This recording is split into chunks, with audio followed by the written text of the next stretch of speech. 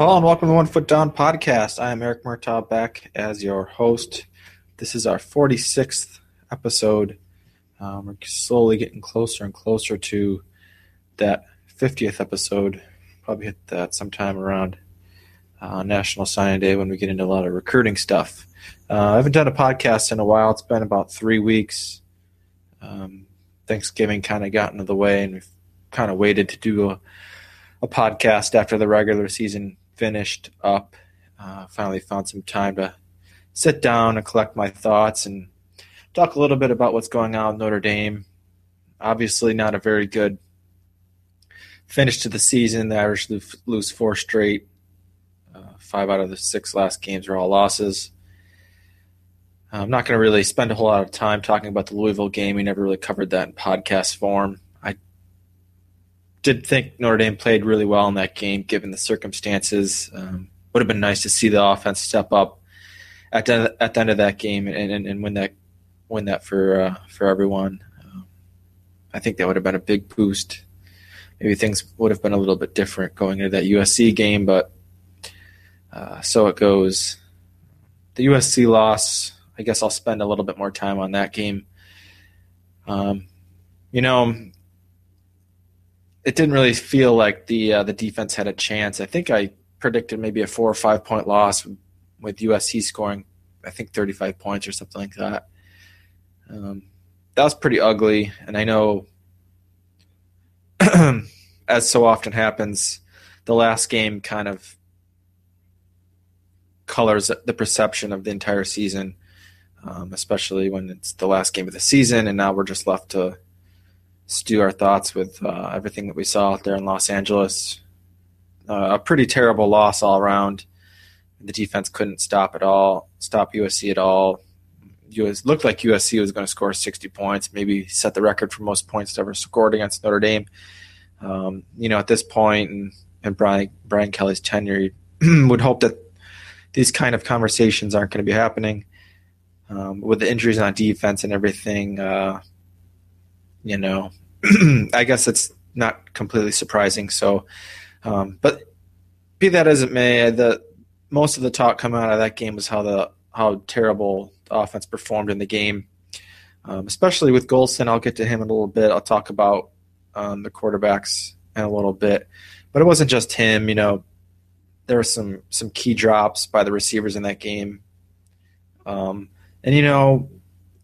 there's been a lot of talk about how the team wasn't focused, that they gave up. I really try to fight making those kind of declarations or making those statements about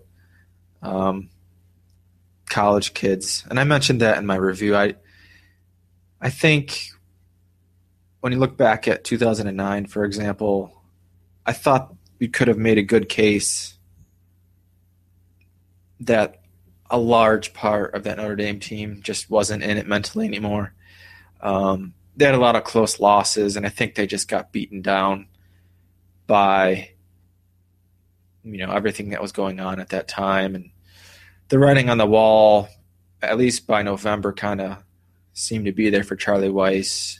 And, I remember a lot of people back then talking about the team wasn't showing heart. They folded at the first sign of disaster that would strike. Particularly that UConn game was kind of fitting. Notre Dame came out really strong in that game. I think they raced out to a 14-0 lead, if I'm not mistaken, at least a 2-score lead. And then UConn kind of chipped away, and eventually, by the end of the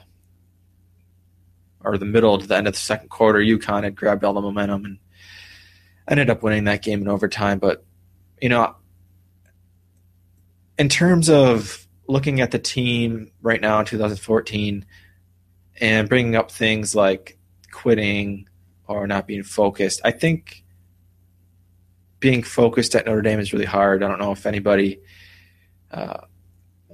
has read anything on a certain message board that I wrote, but I think the biggest challenge that any Notre Dame coach will ever face is being able to have the Notre Dame players focused week in and week out. I don't think there's anything more challenging than that. And academics plays a big part in that, but it goes beyond that. And I think, pound for pound, the distractions that Notre Dame players have to deal with are just, there's nothing like it in the country. And it's different at Alabama, where you're getting attention and there's distractions with that.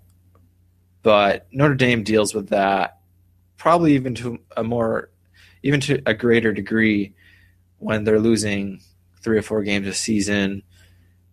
It's just incessant. The media coverage, all the hoopla on game days, all the stuff that the players have to go through in addition to their academic legwork. I mean, I can't really tell you that Golson was probably 100% focused. And I don't even know if that's, if I could blame him personally for that. I just think that that's something that these players have to deal with, doing all these promos for NBC, doing more interviews than an average team, stuff like that. I mean, even the coaching staff and Brian Kelly, the distractions are always there. I do believe that, you can lay out all of this stuff at a lack of being focused because of distractions. Now, I think it's an entirely different argument when you want to talk about not playing with heart or giving up. I didn't really see that in that USC game, and I would kind of vehemently disagree with people who say that about the team against USC. I didn't think the offense played very well at all in the beginning. I mean, that's patently obvious. But I don't think that necessarily equates to no heart. Now, people want to kind of take what they saw out of Golson and kind of branch out from there and say that the team didn't play with heart and they gave up. But at the very least, when Zaire came in, I thought that the team fought hard. I thought the defense, fought about as hard as they could. They were, basically asking them to do the impossible at that point when USC was able to establish the run and then do whatever they wanted in the passing game. I mean, what do we want the defense to do at that point? But I didn't see a lack of effort there. And when Zaire came in, granted, USC basically ran the ball 100 times straight in the fourth quarter, so it wasn't necessarily as bad as it could have been. But once Zaire came into that game, it got a little spark, and things kind of evened out a little bit in that game. So talking about giving up, a lack of heart, I think that's just a complete overreaction to the last game of the season. And then, of course, we're just left here to talk about that game. That's carrying over into a lot of conversations and indictments on the team here 2 weeks after, or into the second week after the game. So, I guess it's fair game whenever you go 7-5 that people are going to question whether Brian Kelly has lost the locker room and stuff like that. We might get into that on the site in the off season. Might talk about that a little bit. I think it helps to move on, take a little time to think about everything that happened in the season. I do think people get caught up in everything, and there's so many emotions around Notre Dame football and all of that. So, it's funny. I predicted this team to go 8-4 this year, and if you had told me that those 5 players were going to be suspended, if you remember in our predictions, we actually had written those predictions a few days before the news started to leak about the suspended 5 players. So I thought this team was going to go 8-4. I thought the offense was going to be improved, and I didn't think the defense was really going to be anything special. I thought they'd do okay at times and struggle at times. And then if you had told me, hey, Notre Dame's going to lose up to 18 players at different times on defense and basically lose an entire other starting lineup on defense, would you be surprised if the team went 7-5? And I don't think there's any way how I could say that I would be surprised if I predicted 8-4 and all of that happened, all those players weren't playing, all those injuries, and we lost one extra game. Not all that surprising. So I try to think about that when I'm trying to take in the entire season. Now, I do think you know, the other side to that little exercise is that, well, what if I told you Notre Dame started 6-0, beat Michigan 37-0. Notice I used 37-0 there. And then on top of that, Golson had a ridiculous amount of turnovers, and the team finished 7-5. Would I believe that? And I think that's kind of what's making this such a hard season to swallow, is that the team looks so good early on. You could probably make the case the defense was showing some cracks. That's a Freudian slip if there's ever been one. They're showing some cracks early on in the season. You could probably make a case the offense was kind of getting by on some big playability, but the turnovers were troubling early on, especially after the fourth game. But they did start 6-0, and I think, the way the season ended, you just lose that many games in a row. It really does kind of portend a doomsday feeling to everything. But like I said, thought this was going to be 8-4 season. They finished 7-5 with all the problems that happened with the roster and players not playing. It's not terribly surprising to me. So, I can understand how people are cynical. I think it hasn't been very fun for Notre Dame fans to be around the program, talking about things the past couple of weeks, really stretching back a month, maybe even longer than that. It hasn't been very fun. It's probably not going to be a very enjoyable offseason either. And that will kind of depend upon how this bowl game goes. I'll talk about LSU a little bit after, but I do want to get to the quarterbacks first. Now, I think it's hard to stay objective, 100% objective with stuff like this. I will admit, I've always been a big fan of Everett Golson, and I think to a large degree, most of our writers at One Foot Down have always liked him, maybe to a fault. I think, you kind of look at some of the negatives of his time at Notre Dame, obviously getting booted for academic issue, and now being able to look at 2 seasons of playing, possibly some leadership issues. I'll try to touch on that a little bit. He's not the perfect quarterback. I think some of the backlash against him was that he did start this season off as a bona fide Heisman contender and seemed to crash land and not really come close to staying in the Heisman conversation. So I think there's a bit of a backlash there. I think no matter what, there's going to be fans who aren't going to like who the quarterback is, especially if he's not 6'4", 230 pounds, whether they want to admit it or not. Maybe the color of the skin has something to do with it. People are always going to pine for the backup. That's natural. But having said all that, I do think kind of the reaction I'm seeing to Golson and everything that's going on has been almost absurd to a degree. I kind of feel like, again, trying to stay objective with this, if you kind of planted some national people who cover college football and know a lot about the game and kind of like open the door into the conversations that Notre Dame fans are having right now about Golson and the quarterback situation and Kelly's offense, that they would be kind of surprised, maybe even shocked at the fact that people are basically saying that Golson shouldn't play anymore.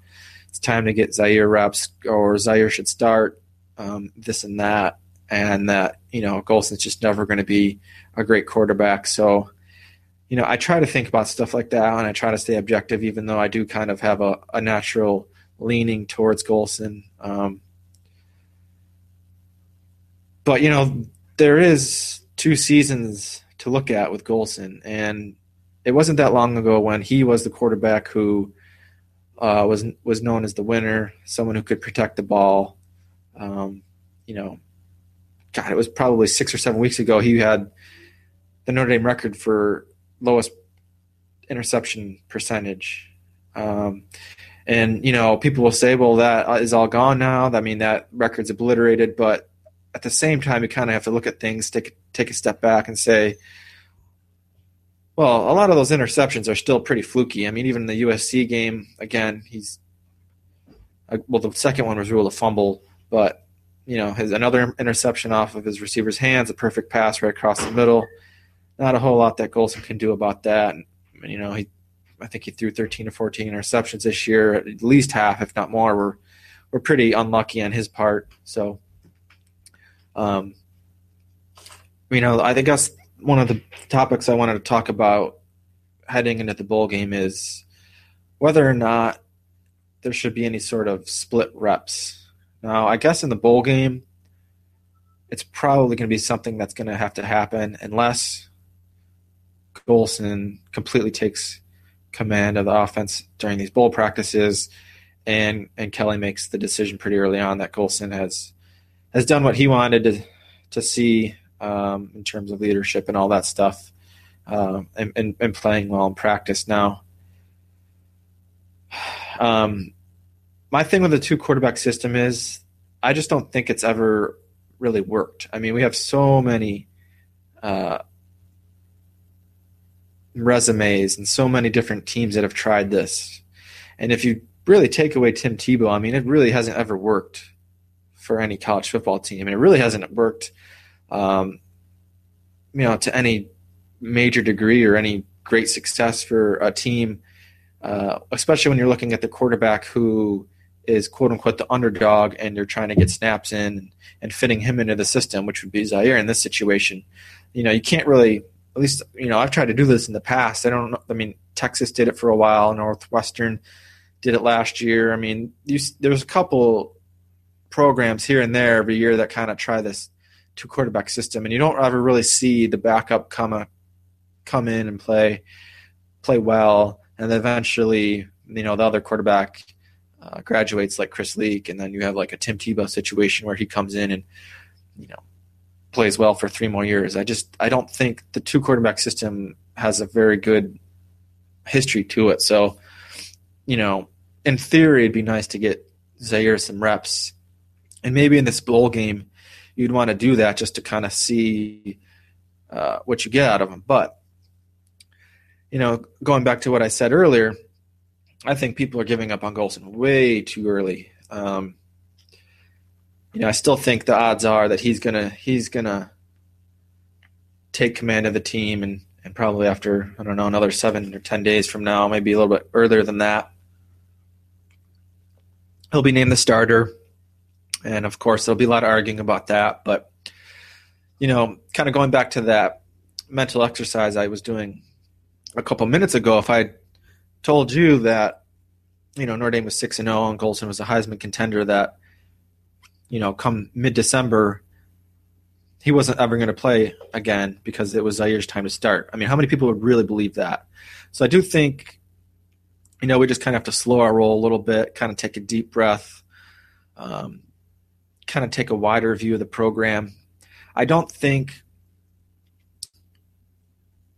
just on the surface of things, a quarterback controversy isn't good for Notre Dame. Now, I don't think that necessarily means that you want to avoid a quarterback controversy by any means. Now, Brian Kelly's job is to put the best quarterback out there that can help Notre Dame win. And if that did happen to be Zaire, then so be it. But, this is just the way I think. Going into 2015, all these players coming back, all the pressure that's going to be on the coaching staff to put up 10 or 11 wins. Do fans really want to go into that season with Zaire starting? Deep down, have the people that are just dying to see Zaire play more, do they really want to throw Golson aside right now and kind of walk down that road and all the potentially bad things that can happen to the team and the program and the offense if you start Zaire in this bowl game and kind of see where that gets you? Now, I guess it's not an entirely fair argument, because if Zaire is to start this bowl game, it's probably going to be because Golson doesn't come back mentally in the right frame of mind and doesn't take command of the offense and doesn't step up as a leader. And if that does happen, that's mostly Everett Golson's fault. But still, I mean, unless he transfers, he's going to probably be on the roster next year. You're probably going to see, the quarterback controversy continue into the spring. And, even if you do name Zaire the starter against LSU, I mean, who really thinks that he's going to perform well in that game and kind of just take off and not look back and be the starter in the spring and just quote unquote stiff arm Golson the whole way and that's the last we ever hear of Everett Golson. I don't really think that that's going to happen. So, I'm looking at this. The highest percentage of the odds are is that, the ceiling for Notre Dame in 2015 is probably going to be with Golson as the quarterback, and that means that he has to step up and play well in this bowl game and kind of reestablish himself because, I do think it's fair for people to criticize him the way he played against USC, but I also think that, in the grand scheme of things, that was his only bad game of the season.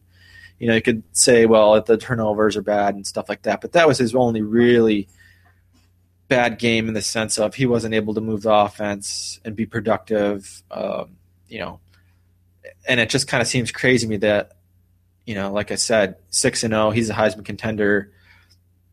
The 12th game of the year, he has a really bad game. He gets pulled, and now we're never going to play him again because of X, Y, and Z. I just think that's kind of crazy.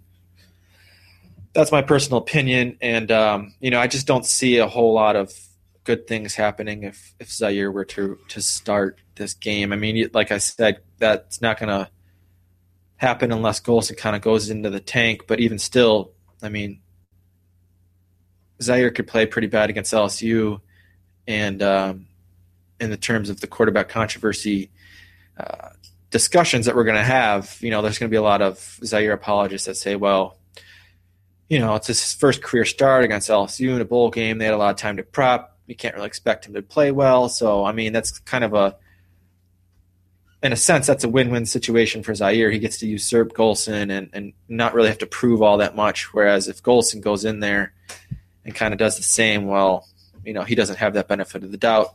Kind of fair, kind of not fair. But, I mean, that's just kind of the road that Notre Dame's going to walk down if they have a real quarterback controversy. So, that's just my feeling on it. I think right now it's important for Golson to take command. And really, if I'm Brian Kelly, I'm doing whatever I can to avoid a quarterback controversy unless, Golson goes into the tank and Zaire is just so amazing in practice. And next year that it's going to be Zaire's offense and then you're just going to go full steam ahead. I just don't see that happening. I think it's kind of ridiculous. I really would be super shocked if that happened. I would be more surprised if, some other crazier things would happen at Notre Dame, and we know maybe some of that stuff could happen. So that's just my thoughts on the quarterback situation. I really would just stress to people that you shouldn't be giving up on Golson right now. He's played really well at times for Notre Dame. And the bulk of his career, I still think he's played really well. I think they can hopefully make some adjustments to the offense, maybe do some things differently to take some pressure off of him.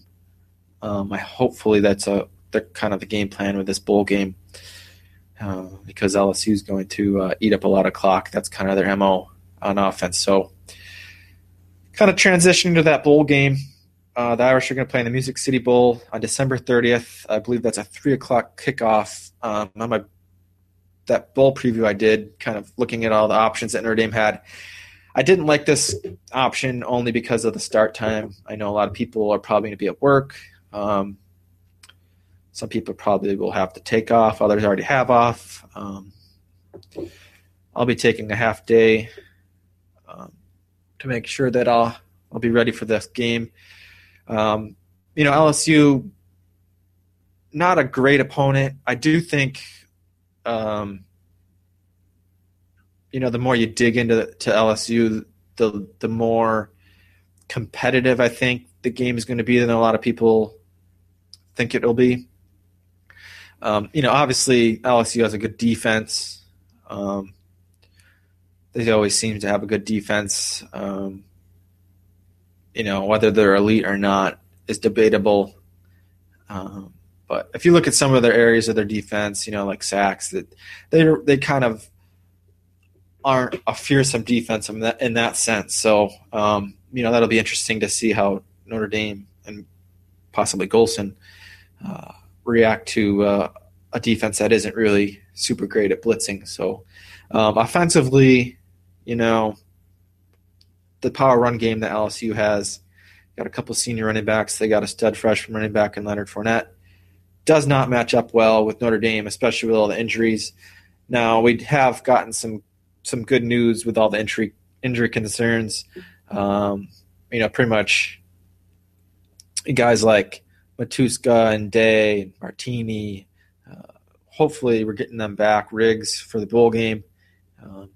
Kelly seemed pretty positive on most of those guys already. I do kind of take that with a grain of salt, though. I'm not sure if we're going to have all of those guys 100%. Kelly seems to tend to be a lot more positive about those injuries. I don't know how we could be really that positive about someone like Sheldon Day, but hopefully, you can get Sheldon Day close to 100%. That's going to help out a lot.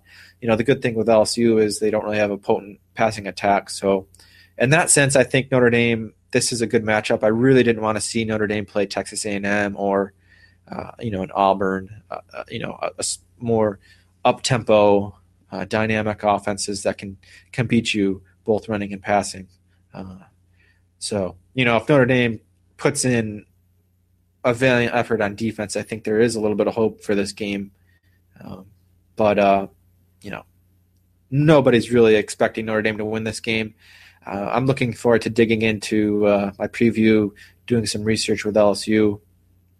And, I just an early look. I've looked a little bit at some of their games, and they're still a pretty young team. I mean, obviously, it's this 8-4 LSU team. This isn't up to their typical expectations. But there's a lot of young players on that team. Quarterbacks are young. Fournette's a true freshman. They're not terribly young on the offensive line, although they're not terribly experienced there. A bunch of young receivers. Defense is a mix, I guess, of players. So, it's going to be a good test for Notre Dame. If they happen to win this game, I mean, that's a huge swing of momentum for the offseason. Recruiting would probably cap off really nicely. It's been interesting to see how the recruiting hasn't really been damaged at all by this kind of tailspin of a end of the season. Nobody's decommitted yet. There's been concerns with Jerry Tillery. He signed his grant and aid paperwork, looks to be coming in as an early enrollee. Everything looks good there. There's usually a decommit or two along the way. I don't think that would be all that surprising. I mean, that's just playing the averages, I guess. But, I mean, it hasn't happened yet. And, it still looks like the staff is wanting to add 3 to 5 more players. We've gone over the scholarship numbers on the site a couple times since the summer. We might do that again here soon. And, numbers are getting tight. Fifth-year players, there's going to be some tough decisions there. And it kind of seems like the staff is maybe factoring in some decommits. I mean, that's just my tinfoil hat conspiracy. But with everything that's coming up, I mean, Nick Martin mentioned yesterday or the day before that he's definitely coming back. So that would, if he says that in public, I guess that would assume that he is going to be asked back. He is a captain. I guess that's not too surprising, but there was some chatter that maybe Notre Dame would move on. He hasn't played all that well this year. So looking forward to the bowl game, even though, I mean, this season has kind of ended with a thud. And, LSU is a fun opponent, better than several other teams that Notre Dame could have played, like Penn State or something like that. I mean, that would have just been torture to watch a game like that. And, even though the odds are stacked against Notre Dame, it can be fun sometimes to be the underdog in a big game like this and kind of lay it all on the line. And maybe Notre Dame can pull out the win. We'll see. And I guess I'll just have to look forward to what I predict on the site. So I think the spread is at 8, maybe gone up to 8 or 9. So LSU is a pretty hefty favorite, although you could probably talk 95% of the Notre Dame fan base into probably jacking that up to 15 or 16, and they would still take LSU. So, the 2014 season the regular season is over with. We've got the 14 playoffs locked in. I'm a huge supporter of the playoff. I've never hidden from that. When everything started a couple months ago, I just kind of have to laugh at everything. If you remember in podcasts in the past, one of the main things I said about the playoffs was people are going to get upset about the playoffs no matter what. And kind of an offshoot of that argument is that a lot of the people that are upset with the playoffs kind of made up their minds before anything came out with the committee and any of these rankings came out. I mean, they're just going to be – it's never going to be perfect. I don't know why people don't realize that. I think it's a huge improvement over the old system. I had TCU as my fourth team. I thought I would have put them in over Ohio State, but at the end of the day, it's not that huge of a deal to me. I mean, it's unfortunate for TCU. It's unfortunate for Baylor. It's unfortunate for the Big 12, but look at their out of conference schedules. I mean, those left a lot to be desired. People were complaining and whining incessantly in the beginning of those rankings from the committee that out of conference scheduling didn't matter and it only mattered games at the top. Well, look at TCU and Baylor. Didn't do anything out of conference. Now TCU did beat Minnesota up pretty well. That was a pretty good win for them, but Baylor was a black hole out of conference. And Baylor doesn't schedule anybody out of conference. That's their own fault. So, not really all that upset about how the final rankings came out. I think the 4-team playoff is going to be awesome. Bama versus Ohio State, Oregon versus Florida State, going to be great games. Really looking forward to watching all those games. I'm really hoping it's an Alabama-Oregon final. That'd be 1 versus 2. We've been waiting for this for 4 or 5 years, and it really seems like this is could be the best matchup. This probably isn't the best Oregon defense that they've had.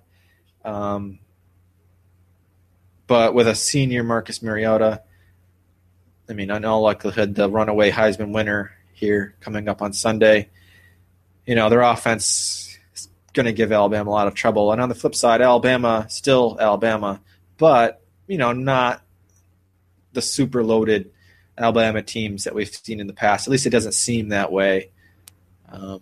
Still really good on defense, but offensively, they've had some spots this year where they've really struggled. Arkansas, they couldn't really move the ball that well. But there is some big playability there from Alabama. But it does kind of feel like, this isn't an awesome, just unbeatable Alabama team. Obviously, they've already lost this year. So I think that's going to be a really competitive and fun championship game if it comes to fruition that Oregon and Alabama play each other. So, another thing that I wanted to talk about was, when the rankings came out, the big complaints were, one, that there was all this SEC bias. Of course, I wrote that article on our site that wasn't popular at all. Not all that surprising. But all these complaints about SEC bias, all these worries about 2 SEC teams making it in. Well, it turns out that, didn't happen at all. And it's just kind of funny because I don't know, I just have to laugh because when this stuff happens in the moment, it's such a big deal. All these big words are dragged out about how, this is terrible, this is corrupt, and, there's all these philosophical terms and all this stuff is thrown out. And then when the final rankings come out, the whole the SEC bias talk just kind of slinks back into the corner waiting for, another opportune time to come out in full force. So, I do think a lot of that stuff's just pretty ridiculous. The other thing is that, there was a lot of, or the correct word for it is, a lot of people didn't think or believe that the committee was going to really re-rank every week, and that everyone, most of the people thought that it was going to be a lot like the AP where you just kind of slid up, depending on if you won or lost, and there really wasn't a whole lot you could do if, you're at the 6th ranking and Team 5's 4-3-1. You couldn't ever really pass them unless you did something like unholy awesome and beat like the number 1 team or something like that. So, this is exactly what we got. The committee said they were going to completely re-rank every week. That's exactly what they did. I'm not saying that what they did was perfect, but again, it's never going to be perfect. I know a lot of people have a lot of problems with the, releasing the rankings for the last 5 weeks of the season or whatever. It doesn't really bother me a whole lot. It kind of stinks for TCU that they were in 3 and then they dropped back to wherever they dropped. I think they went to 6. And, people are like, well, how can that be? But doesn't that mean they're re-ranking? I mean, they're re-ranking every week. That's how it can be. I mean, people say, well, they won 51-3. Yeah, but, I mean, isn't that just – it kind of seems like people are arguing against their own argument, that they're taking that old school AP style of thinking and then, kind of putting that on the committee that they didn't act that way when they said they weren't going to do that in the first place. So, I just find that frustrating but, the whole re-ranking thing and the whole SEC stuff, really no one's talking about it now because, there's other stuff to complain about. So I guess that's just the way it's going to be. So trying to wrap things up here, Notre Dame has their big awards banquet this Friday. Probably the biggest recruiting weekend for Notre Dame. They've had a couple big games this year. Stanford game, the Michigan games at home were fairly important for recruiting, although they didn't get good weather for that second one. But this is probably the most star-studded lineup we've seen for visits. I think maybe going back to that 2011 USC game where Notre Dame laid an egg and all those California recruits were on campus. But, we'll have a post on Friday breaking that down, kind of talking about everyone that's coming. You can read my offensive big board that was posted on Tuesday. It kind of talks a little bit about some of the players that are coming, kind of where they're at. And, I'm not sure when the next podcast is going to be. We might do something after the bowl game. So it might be another couple weeks until I come back on here and give you some deep thoughts. So it's a 46th episode. I'm Eric Murtaugh. We'll see you in a couple more weeks after Notre Dame plays their bowl game against LSU. Take care.